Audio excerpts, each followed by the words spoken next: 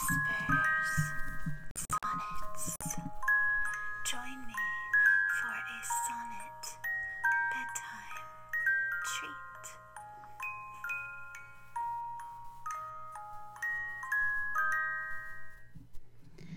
Hello and welcome to Kristen Whispers Sonnets. It's Kristen Garth, and I'm in my bed, and it's late at night, so we're ready to whisper and listen to some secrets and sonnets in knee socks. Another thing I like. But today I'm going to be reading to you some sonnets from a particular book that I wrote called Glitter and Guillotines, and that kind of sums up my personality a little bit for those of you who don't know me, because I'm a very complex person and I like things like true crime and scary horror movies and being frightened and being fun and dangerous. But I'm also very glittery and girly and ladylike at times. And I am like a kind of girl who always wears dresses or sundresses or skirts or things like that. So I have a lot of complexity, I guess you would say, just like being a woman child. I'm a little bit girly, childish, and a little bit womanly too. And I like all those things about me, so I hope I can share as this show goes on. You'll learn more, and also I'll find out things about you guys, because I hope you will, if you are listening to the show and you have things you want to tell me, you can always DM me on Twitter at Lola and Jolie, and you can ask questions, and maybe I'll shout you out and give an answer on the next show. Or if you have a poem that you want me to read, you can always request it, and I'd be happy to do that, because I'm doing this because I like to do it, but I hope that it helps people relax at night, because that's so important, especially right now in the way that the world is so scary, and we need our comforts. And to me, it's a comfort. I was, before this radio show started, I was doing performance anxiety, my poetry reading group every week, and it was a really good outlet for me, because I'm kind of a shut-in person. I'm reclusive, and I don't have a lot of socializing with other people, even when the world was normal. But now I have even less, and I was really enjoying that outlet of meeting with others and listening to their poetry and getting a chance to read every week. So it was just so it was kismet, when I was asked to do this show, because I wanted so much to do this. It was so important to me to be able to share what I do and what I love and my writing, and get to know people, and I'm always looking for ways to express that. So thank you guys for coming on this journey, and I'm going to read tonight a whole little book to you, because it's only 4 sonnets long. It's my tiniest book, and it was made as a little giveaway by Hedgehog Poetry to my full-length Candy Cigarette Woman Child Noir. And I usually send it out with people when they order another book, and I know they don't have it, because it's only 4 poems, but it packs a real punch. So, if I do say so myself. So, I'm going to start and read. The first one that I wrote is kind of a funny little poem about breakups as a woman child, and incorporating the language that I like as a forever schoolgirl into like the romantic world. And this is School Supplies for Erasing Guys. Erase disgrace, rubber, ice cream cone, pink heart coupled, names reduced to one alone, initials stickered, disappearing ink, latest deceiver, gone while you blinked, grown-up addiction, school supplies, decorates another, crushes, guys, sometimes females, though never had to cut them out, mutate a memory with scissors, pout, details you cannot bear to see again, their heads dissected, scalloped edge, from photographs of those who leave you on a ledge. You wed, divorced in diaries, colored pencil wrath, schoolgirlish ceremonies, grieving guys, require scented markers, new school supplies. And I love that poem because it is so me on so many levels, because I am that personality that I fall in love with everything that I do. Writing, people that I work with, I have, I just put my whole heart into things. And so I get heartbroken a lot too. And it's, and in different ways, and friendships and all kinds of things. So it's sometimes nice to just acknowledge that about yourself and know that you're a little childish like that and tender-hearted, and it's okay. It's okay, it's human to be tender-hearted. And I also really love school supplies. I have like a fetish about going to see school supplies when they come out for the new year. It just excites me. I love markers, stickers, any kind of pencil pouch, anything like that. And I have no reason. I'm not in school. I haven't been in school in a very long time, but I'm a writer and I love stationery, anything like that. And so it just excites me. So to put those loves together in poetry, that's what I love to do, is to combine things that I love in my aesthetic and put them together. And that's everyone should do. Your writing should, really reflect things that you love.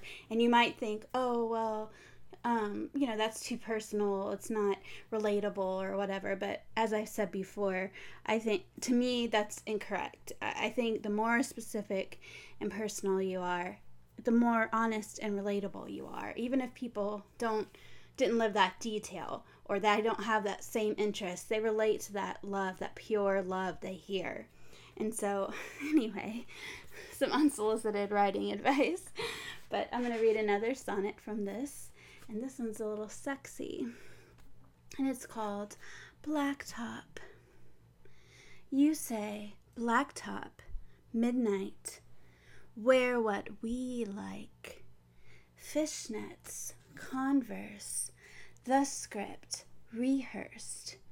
Her name is Baby Doll.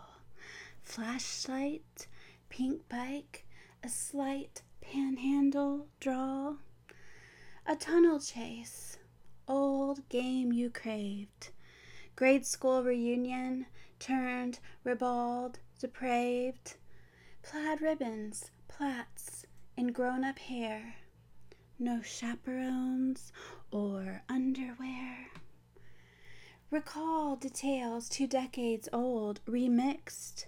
Brisk air, concrete, curved, cold. Black diamond rip, you slip inside. Ungravel, she is sanctified. Transported to you, young again, to lips who whisper playgrounds, to sullied minds.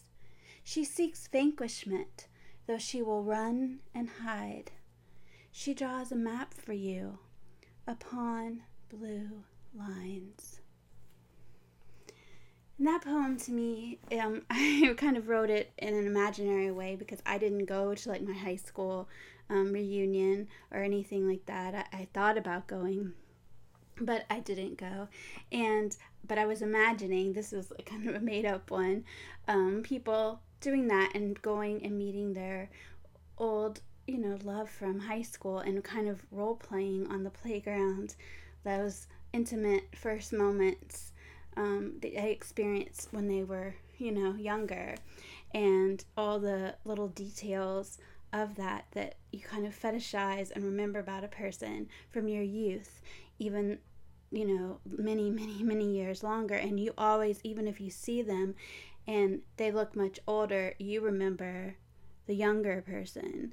That's the impression. You fell in love with that younger person, and I just imagined out in the darkness and experiencing that and closing your eyes and just feeling like you were back in your first love again.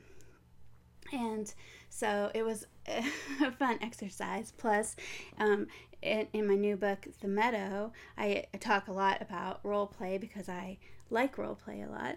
And that is definitely a poem. Blacktop is not in The Meadow, but there's a lot of other poems like that are about things I like to role play. So, I just like to show parts of myself like that when I'm writing, and I hope you enjoy it. So, I'm going to read another one. And it is called Rosemancy. And this is one of my favorite poems I've ever written. It actually is from a book that I wrote called Flutter that's intensely personal to me because it's inspired by my geography. It's written about my hometown, but not in the current time. It's back in 1883. And it's about a girl who survives a yellow fever, which was very prevalent in Pensacola, where I live, but she then goes on to perish of scarlet fever. And I'm not really giving you a spoiler because I think, I've talked about it many times, but it is a book where I kill off my main character, and it doesn't in the book because she creates a whole world in her imagination. And the second half of the book follows the rest of the characters, the universe she created, all the way through their experiences. And you get to see a lot of drama that a girl who didn't, ever go anyplace. She was confined to her home because of her illness. She was just not able to be a part of the world, but she made her own world. And in a lot of ways, obviously, I relate to this girl because although I just recently found out I do have a little medical thing going on that I didn't know, but it's nothing like a huge illness the way that, she had scarlet fever. But the whole world right now is going through a little bit of Sylvia Dandridge's, that's my main character, experience of being beholden to a virus, and anyway, it kind of makes me emotional. Actually, it's just really. I'm going to read this poem, Rosemancy, and this is a poem that she wrote about a boy that she invents to be a lover, and it's a very teenage girl, but it's totally that urgency of love that you feel as a teenager, and kind of goes with Blacktop in that way, even though these poems are really 100 years apart in actuality of when they're written. But I mean, not when they're written, obviously I'm not 100 years old, but in the time periods. So Rosemancy is set back in 1883. But here we go. Rosemancy. Did he believe you were a bloom, not rashed, abashed, adolescent, doomed, entombed upstairs, crimson-cheeked, viewed through cylinder glass, pistol pink, peaked pointillism amuck by candlelight, to pluck or pollinate, demonic birthright? Did he see buried thorns, subcutaneous, to liberate like horns? Erupting, furious, bleeds the season mortality recedes. Did he see himself in you, his powdered lip a golden hue, amaretto, eyelids half closed, pollen undertaste of tulip, tuberose? Swallowed demonology, a bedroom above adult gossiping, a better medicine is blossoming. So I just love like the world of the adolescent versus adult. And I feel like I live in both of those worlds, though I don't, just in myself, because that teenage girl in me is still alive very much, and I give her a lot of free reign. So it was very enjoyable to write a teenage character and just give myself over to that. And I hated when that book ended. And right now I'm writing another book, that was a poetic hybrid experimental kind of novella, and I'm writing one that's a novel right now called Crow Carriage, but I'll read you guys some more. Maybe next week I'll read some Crow Carriage. See, when I say that, now I'm committed to doing it, because I made that promise that I do things I say. So anyway, I'm gonna read one more tonight, so get under your covers, everybody, because this is the last poem.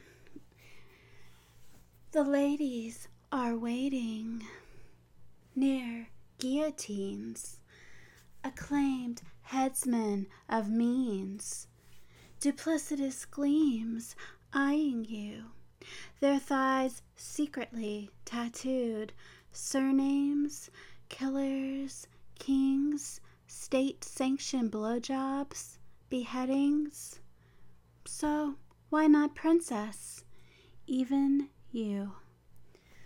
One bed, one head, misstep or two, detected, collected, stored, fine whitened, uncorked with lords, midnight, rust red aroma, royal deficiencies poured, some stone-floored cellar behind arched oak doors.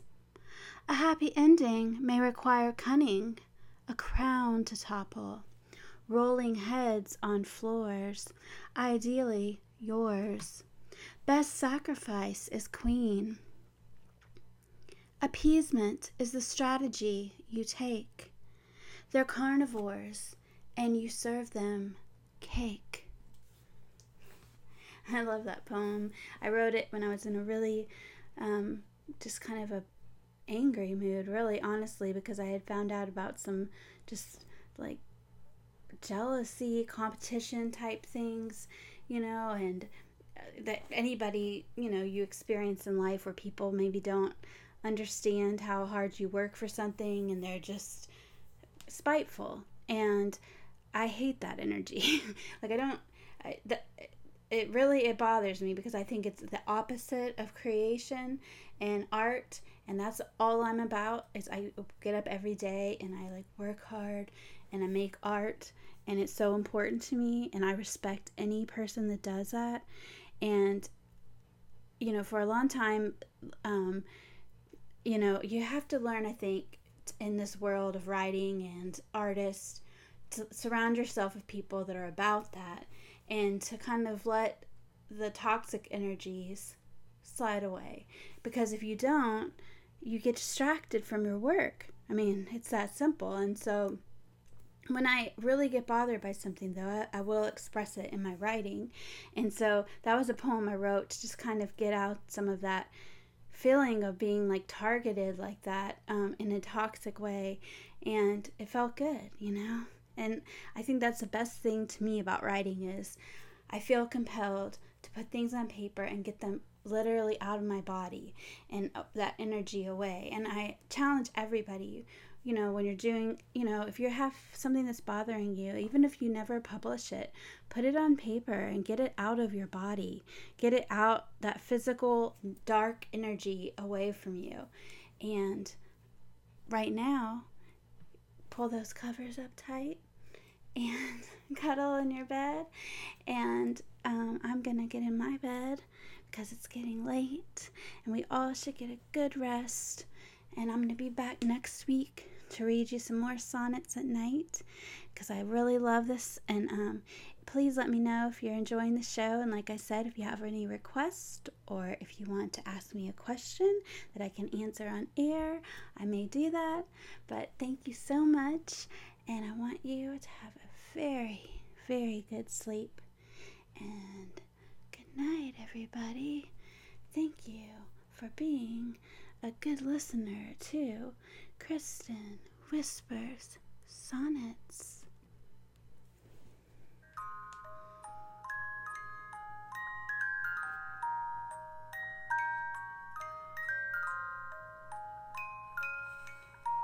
Kristen Whispers Sonnets.